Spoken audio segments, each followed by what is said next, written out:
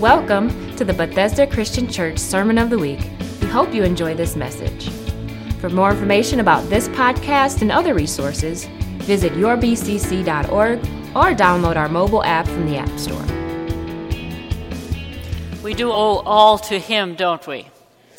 The choice He made to go to the cross was the choice that changed our lives. As we're talking about choices the next few weeks, we're talking not about the choices that we think we make, because we love to discuss our own idea of choice and the way we make choice, and it's all up to us to decide. But rather, we're looking at the choices that God makes. And when God chooses, we just can't resist. Good morning. It is good to see you here this morning and know that spring has come. You know, last week we walked out and the whole place was white, covered with snow, and today it's like 70 degrees. So there you go. Beautiful day from the Lord today. Spring in Michigan. Last week as we began talking about the choices God makes, we know that He calls us. He chooses us. We don't choose Him. And He chooses us no matter what station we are in life and where we are, whether we're young or old. Some people, as we looked at John the Baptist as an example, called before he was ever born, filled with the Holy Spirit before he was ever born, knew from the time he came into the world what he was called to do and fulfilled that mission.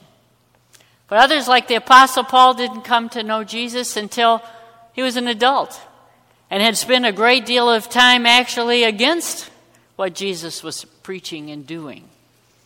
But when the Lord knocked him down on the road to Damascus, he came to realize what truth was, and he began to live a very different life.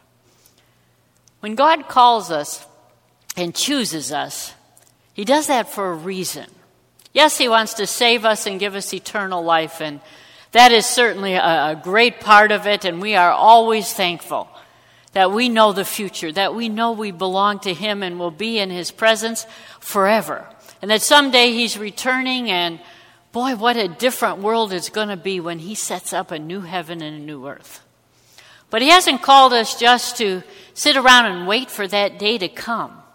He has a plan and purpose for each one of us. And that plan is also God's choice. And this morning we're going to look at some people that God has called and chosen and changed their lives, but had a purpose for their future. And they found a very different future after their encounter with Jesus Christ than they ever had before they met Him. The first one is one I will call the alienated one. And that's the story found in Matthew chapter 9 of the calling of Matthew, one of the disciples of Jesus Christ. It's recorded this way, starting in verse 9. It says, as Jesus went on from there, he saw a man named Matthew sitting at the tax collector's booth. Follow me, he told him. And Matthew got up and followed him. While Jesus was having dinner at Matthew's house, many tax collectors and sinners came and ate with him and his disciples. When the Pharisees saw this, they asked his disciples, why does your teacher eat with tax collectors and sinners? On hearing this, Jesus said, it's not the healthy who need a doctor, but the sick. But go and learn what this means. I desire mercy, not sacrifice. For I have not come to call the righteous, but sinners. Matthew was a tax collector. That meant right away he was alienated from the best of Jewish society. He was considered basically a thief and a traitor. He had capitulated to Roman rule and was collecting taxes for the Romans. And for some of them, that was just impossible. He could not be the person he was supposed to be in God's economy if he would work for the Romans that way. And he was probably wealthy, because most tax collectors were, because they were basically dishonest. Yes, they collected taxes for Rome, but they also collected a little more as well. And some of it always found its way into their own pockets. And so he was despised for what he did, and he was outside the social circles of those who consider themselves to be truly God's people. From the world's view, I guess he could be considered successful. He had friends, mostly fellow tax collectors.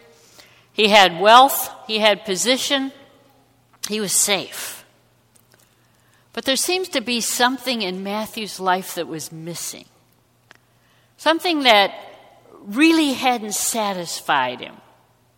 Whether it was because he knew he was a sinner, whether he knew he was outside the faith and despised by so many people, or whatever it was, he just knew that the wealth he had and the position he had and the work he had really wasn't making him the person that he wanted to be. And then one day Jesus appears on the scene, and he reaches out to Matthew and calls him. Now, I think there was a little bit more of a discussion than just follow me, 2 words. Somehow he knew who Jesus was and what he was teaching, but Jesus gave him the opportunity to follow him and become something more than he already was. He actually invited him to be one of his disciples, to be part of the 12 that would be Jesus' inner circle and would be able eventually to take the message of the gospel to the whole world. What an impression that must have made on Matthew. Someone who nobody else in religious circles really wanted to connect to. And now here comes Jesus, and not only wants to connect to him, forgive his sins, but to use him as one of his very close associates, one of his 12 disciples. And when Matthew was given that opportunity, when he was accepted by Jesus, forgiven by Jesus, loved by Jesus, and then used by Jesus, he grabbed that opportunity because he knew his life was going to go in a very different direction. And whatever was missing, whatever he had not been able to satisfy, was somehow satisfied in that encounter with Jesus Christ.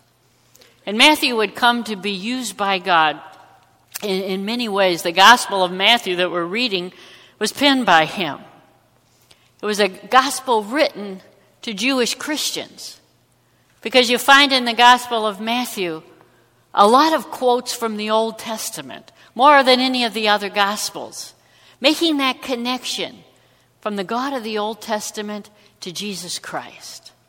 Even the section we just read, what must have meant to Matthew to realize that quote back in Hosea of "I desire mercy more than sacrifice" became real to him as he learned Jesus Christ was going to deal with him in mercy. And it wasn't about how he sacrificed the animals or how much he adhered to the law. It was the fact that his sins could be forgiven. And he could not only be forgiven, he could be accepted. And he could be used and was used as one of Jesus' disciples. And all those rules and regulations of the Old Testament, Matthew came to understand, was not there to keep everybody out of the covenant. They were there to point people to Jesus Christ and eventually the new covenant. And he would find purpose in Jesus Christ like he had never found as a tax collector. He apparently wanted everybody to know Jesus because he had a party at his house and invited all his friends. This upset the Pharisees because Jesus and his disciples were actually eating with tax collectors and other sinners. And that was beyond them because they could not accept these people. But Jesus accepted them, saved them, called them, and then used them. And he used Matthew in a way that was illustrative of how when someone is changed by the grace of God, they're accepted into the circles of Jesus Christ and into the church. See, that's the way the church is supposed to be. We're supposed to be a place where sinners can get saved. And once they're saved, they are accepted and loved, and then used in the church to be able to present the gospel message to those that need to hear it. We need to be a welcoming place.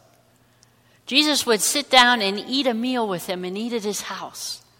And that's still one of the ways we connect with each other. That we care and love each other enough that we want to be together with each other. We want to eat together. We want to hear each other's stories.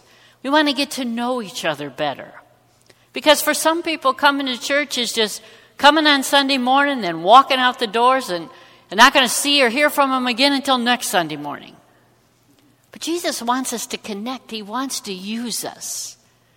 And there shouldn't be any divisions in the church about our backgrounds or where we come from, because we were all sinners saved by grace. And God has a plan and purpose for each and every one of us, and he wants to use us. So when we're saved, we are welcomed. And when we are welcomed, we're included. And being included means we're going to be used.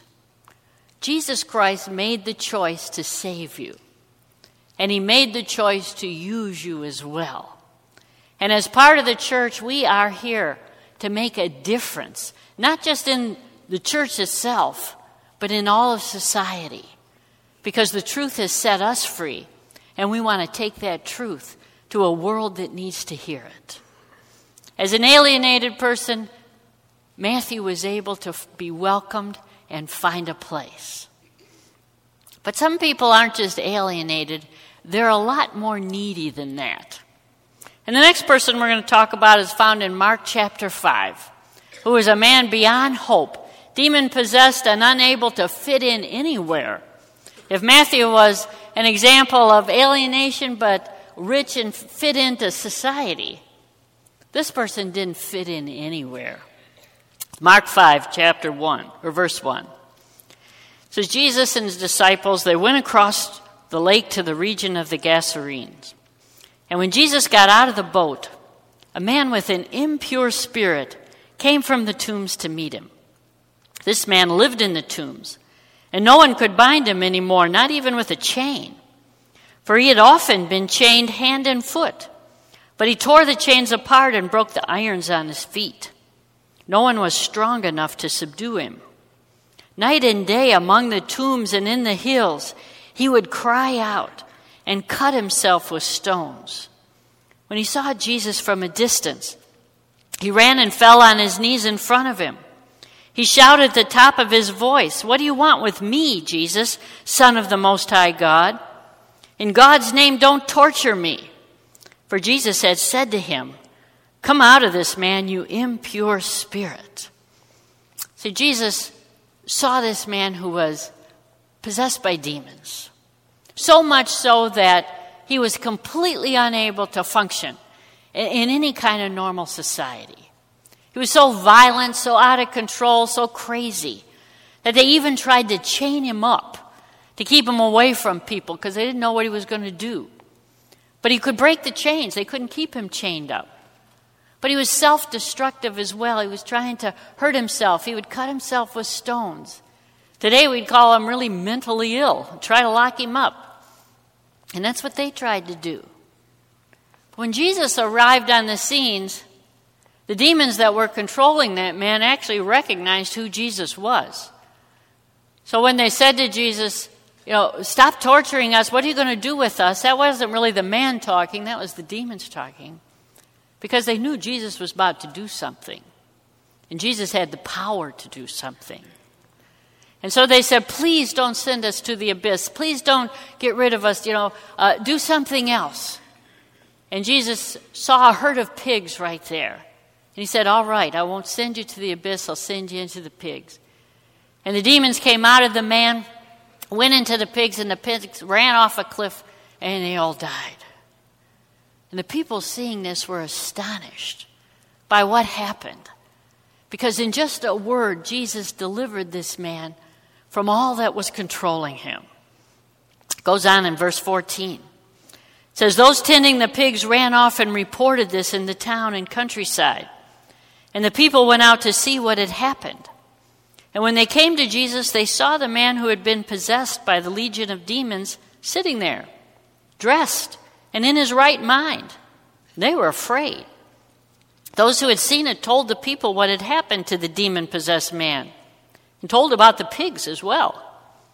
Then the people began to plead with Jesus to leave their region. As Jesus was getting into the boat, the man who had been demon-possessed begged to go with him. Jesus did not let him, but said, "Go home to your own people and tell them how much the Lord has done for you and how he has had mercy on you."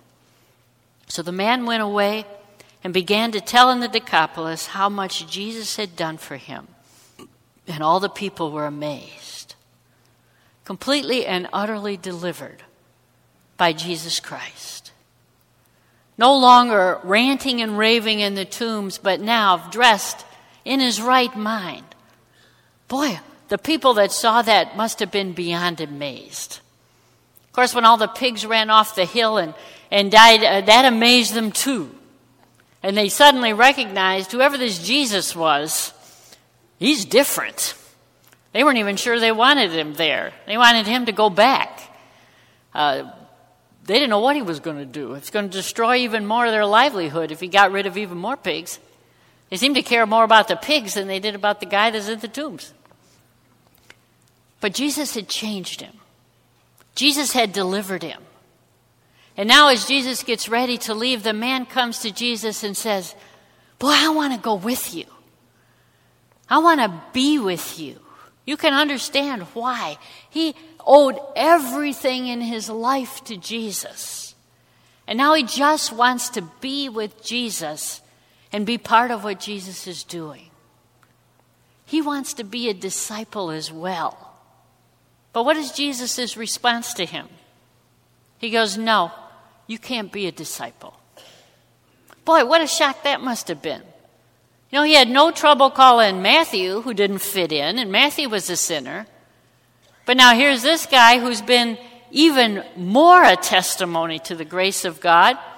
And Jesus says to him, "No, you can't be a disciple." You know, for a lot of us, that would be too much. Why would Jesus not want him as a disciple? I mean, he has a great testimony too. He probably has a better testimony than Matthew did, because he was crazier than Matthew was. It was more noticeable that he'd been changed. He could have been offended. He could have been upset. And Jesus said no. Why was Jesus saying no? Did that mean Jesus really didn't think the guy was good enough to be his disciple? Or he thought maybe the guy still had too many problems and he just wouldn't fit in? Or, he just didn't want him dragging along for the rest of his ministry? We can look at it and think of all reasons why Jesus would not want him to be part of his inner circle or to even the larger circle or just be with him. But Jesus made a choice. Not because he didn't think the man was good enough or didn't think that he would fit in. But it seemed Jesus understood where this man would be most effective in telling other people what Jesus had done for him. Sure, he could go with Jesus and he'd have a great testimony and people would be affected by it. But how much more the people that used to see him in the tombs, the people that knew him, knew his story, they would see the change every single time they looked at him.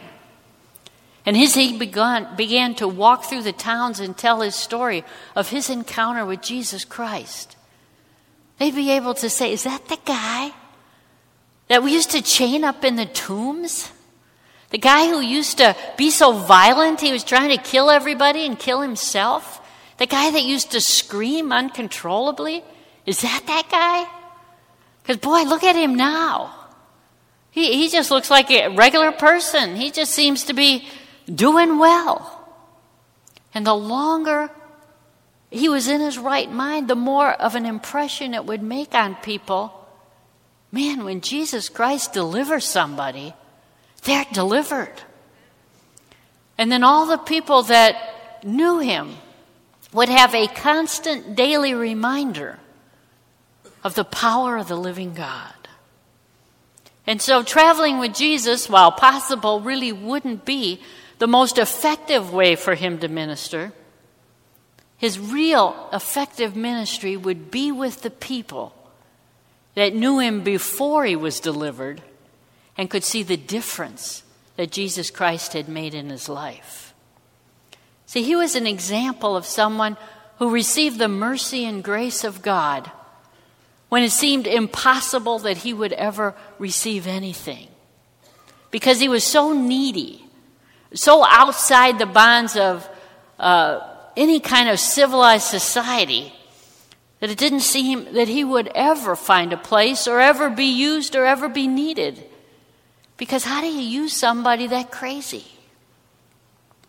There are always broken, needy people that come into the church and need to find the delivering and healing power of Jesus Christ.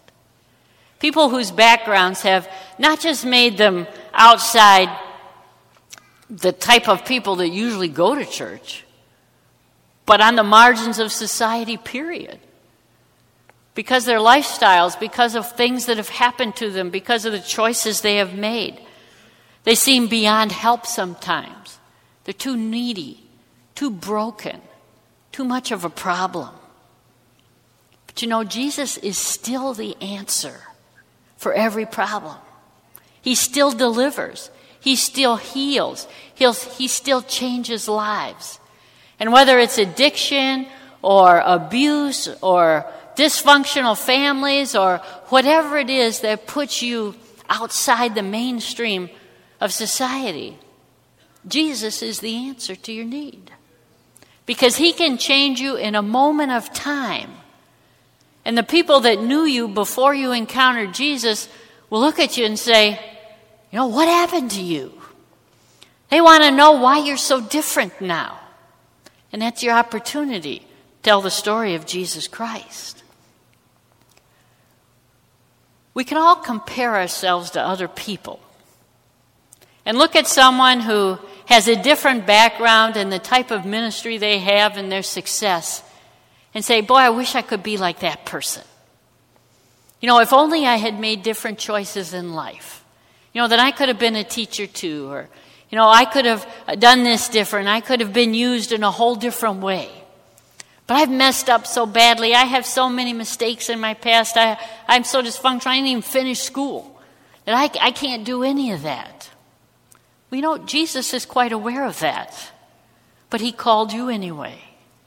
And he didn't ask you to be like somebody else who has a different background. He knows where you are and he knows where you're effective. And he makes the choice where to use you. See, the problem comes in when we try to act like the man who wanted to go with Jesus and say, this is what I want to do. He could have been very offended when Jesus told him no and said, well, then I'm not going to do anything. If I can't go and be with Jesus and be part of his disciples, then what's the point? I knew I'd never be wanted. Or he could take the opportunity to say, Jesus put me in a different direction. And I'm going to be there and be the best that I can be and influence as many people as I can. See, it's Jesus that makes the choice where you're going to serve. And he's going to use you in the way he wants to use you, not necessarily the way you want to be used. And so you don't need to compare yourself to other people. What they're doing or not doing, they'll answer to God themselves for the call on their life. What are you doing with the call on your life?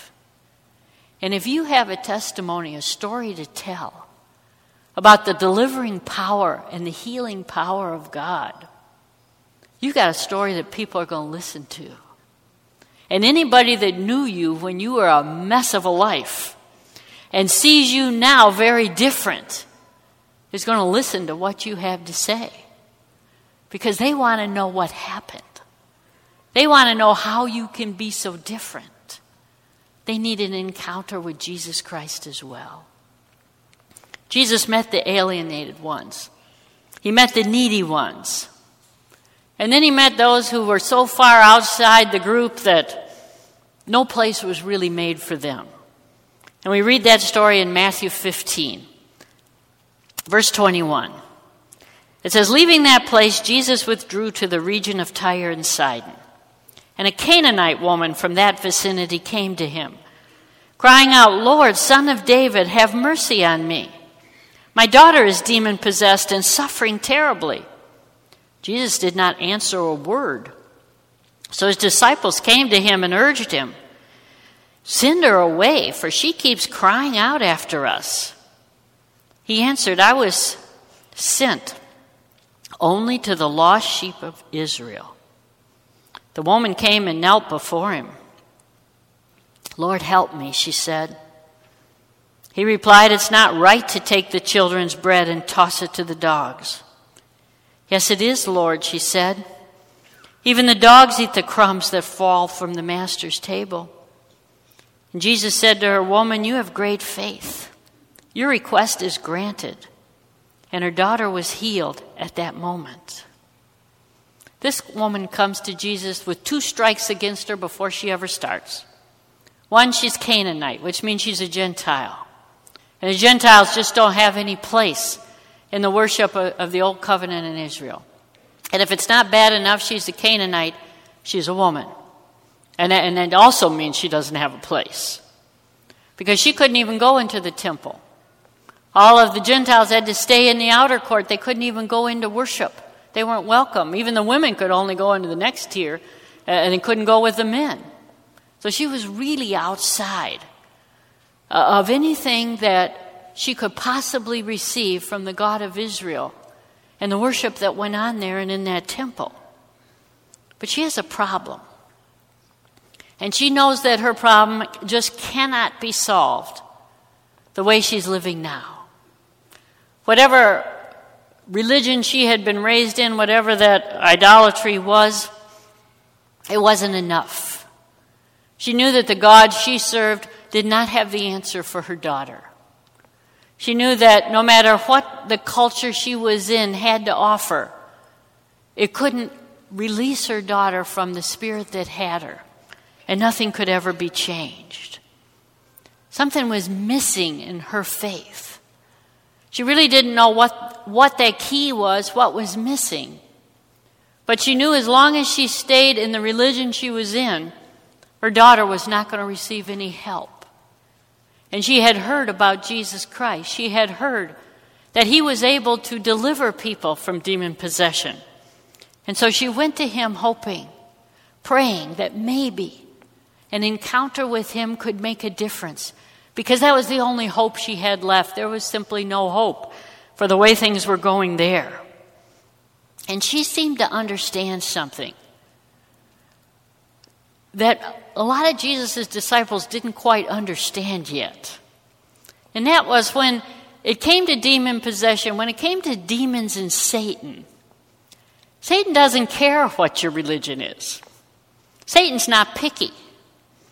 He doesn't recognize the bonds of different religions. He's not worried about what your background is. He doesn't care what church you go to. He doesn't care how you were raised. Satan's not picky at all. He destroys everybody. He doesn't care where you've come from, how good you are, how wealthy you are, how old you are, anything. Male, female, none of that matters to Satan. He destroys everything. And she recognized he was destroying her daughter and her family. And so nobody else seemed to be able to do anything about the destructive power of Satan, except that she heard that Jesus Christ somehow had more power than Satan had. And so she came and asked him. And at first he said, "No, I can't do anything for you, because my ministry isn't to you." But she seemed to understand, if Satan can destroy the world, certainly the one who has power over Satan can save the world as well. And she wasn't going to be denied just because of a little bit of time before things were going to be changed. She recognized that if Satan doesn't care about your background, why would God care about your background? The one who saves, the one who heals, the one who has come into the world to show mercy to thousands of people. Why would he care at this point? And surely he has just enough, a crumb from the table, to help her in her moment of need. And Jesus recognized, yes, indeed, he had come to help. He wasn't going to recognize the boundaries that had excluded her. He was going to include her as well. And he saw in her the faith that Jesus was the only one who could help her. She knew he was the only one who could help her. And so he helped her. And her daughter was made whole.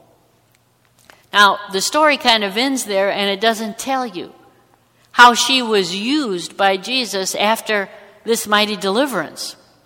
Probably because she couldn't really be used at this point in time because she was a Gentile woman. This was before the day of Pentecost.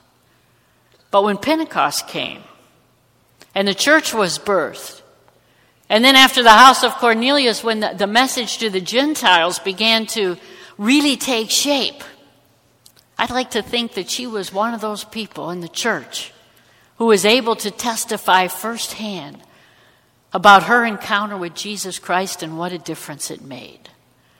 Because she and her daughter would both again be examples of what Jesus Christ could do. And how the message was now available, not just to the Jews, but to the Gentiles as well, to the whole world, that Jesus Christ is the answer. And she was an example of it. See, we still have the truth. Jesus still saves, he still delivers, and he's not a respecter of persons. That means that Jesus doesn't really care about what has happened to you in life. That doesn't exclude you from his call, nor does it exclude you from his service. What he wants are people that have met him and been changed by him and can tell the message of the power of God to a world that needs to hear it. See, when you have an encounter with Jesus Christ, then you are eligible for service to him. Because he called you and changed you. That was not your choice. And he chooses to use you because he has a plan and purpose for your life. All these people were changed, not because they made a decision to get changed. They were changed because they had an encounter with Jesus Christ. And that's what we still need today. We need to encounter Jesus Christ, know the truth of who he is, have him take away our sins, and be filled with the Holy Spirit so that we can be what he has called us to be. So maybe you're here today and you feel alienated like Matthew. Maybe you've grown up in the church, but you found the church really wasn't all you thought it would be. Maybe it excluded you. Maybe the rules and regulations somehow upset you and you left, or whatever the reasons were. But you've lost your passion. You've lost your desire for the things of God. You know you're just spinning your wheels. And see, if you lose your passion, then you need a fresh encounter with Jesus Christ. You need to know that he's still your Savior. He still fills you with his Spirit. And he still is interested in using you for his kingdom purposes. And whenever you feel outside the family of God, or don't feel like you fit in, or you haven't really gotten involved, you need an encounter with Christ. Because if you're just filling the seat and you're not serving yet, there's a problem. Because Jesus didn't save you so you could just sit in a seat. He saved you to use you and to make a difference in this world. And if you're not making a difference, it's because you need a fresh talk with Jesus Christ. You need to have the Holy Spirit once again infuse you with his power so that you know you are loved by God. You have been changed by him. And you are going to make a difference and get excited about where he wants to use you, because he's going to put you someplace. Maybe you're needy. You know your background in life and the choices you've made haven't been good ones. And it's just you can't really serve anywhere because you still are too broken. You still have too many problems, too many personal issues. And you come and you know you need help, but you're not sure how to get that help. You need an encounter with Jesus Christ as well. You know, he still delivers. He still saves. He still heals. And when you come to him, he will be there to make a difference and to deliver and save and heal no matter what the issue is. So if you're feeling unable to keep going because of the weights of the problems you have, you need an encounter with Jesus this morning. Maybe you're just an outsider. You don't even know Jesus yet. You heard about him. You're here. You've been someone that's been exposed to what he's done, but he's not real to you yet. You're still a sinner. Your sins haven't really been taken away, and you know it. You know you've never really had an encounter with Jesus Christ, at least not one of those where it changes you, makes a difference. You know, you can sit in church your whole life and never have an encounter with Jesus Christ because it just all goes over your head and you want to pretend that you do, but you know you really don't. It's time to stop pretending. It's time to really know that he's your Savior and friend.